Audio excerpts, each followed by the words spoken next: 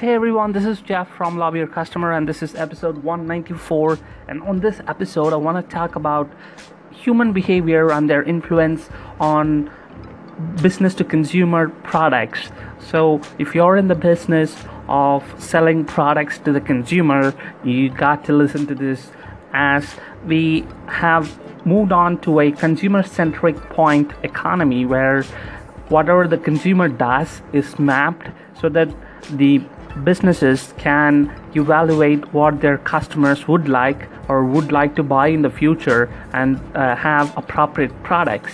So in this genre, how the space is moving ahead for retail or e-commerce or direct to consumer brands or products is the way you connect with the consumer through your marketing, social media platform videos and post. That's one way. Another way is to evaluate what your consumers will buy from you, and what price points they're acceptable or what price points they're comfortable, and how the dynamic pricing of changing the pricing on a daily basis influence demand.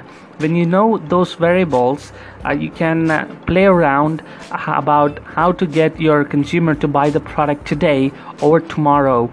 So this is a big subject where consumers have preference because people allocate budget for most immediate need. So when you're about to disrupt that, you need to provide them a big value. You need to convince them in their mind that buying the product today will be far better than buying tomorrow.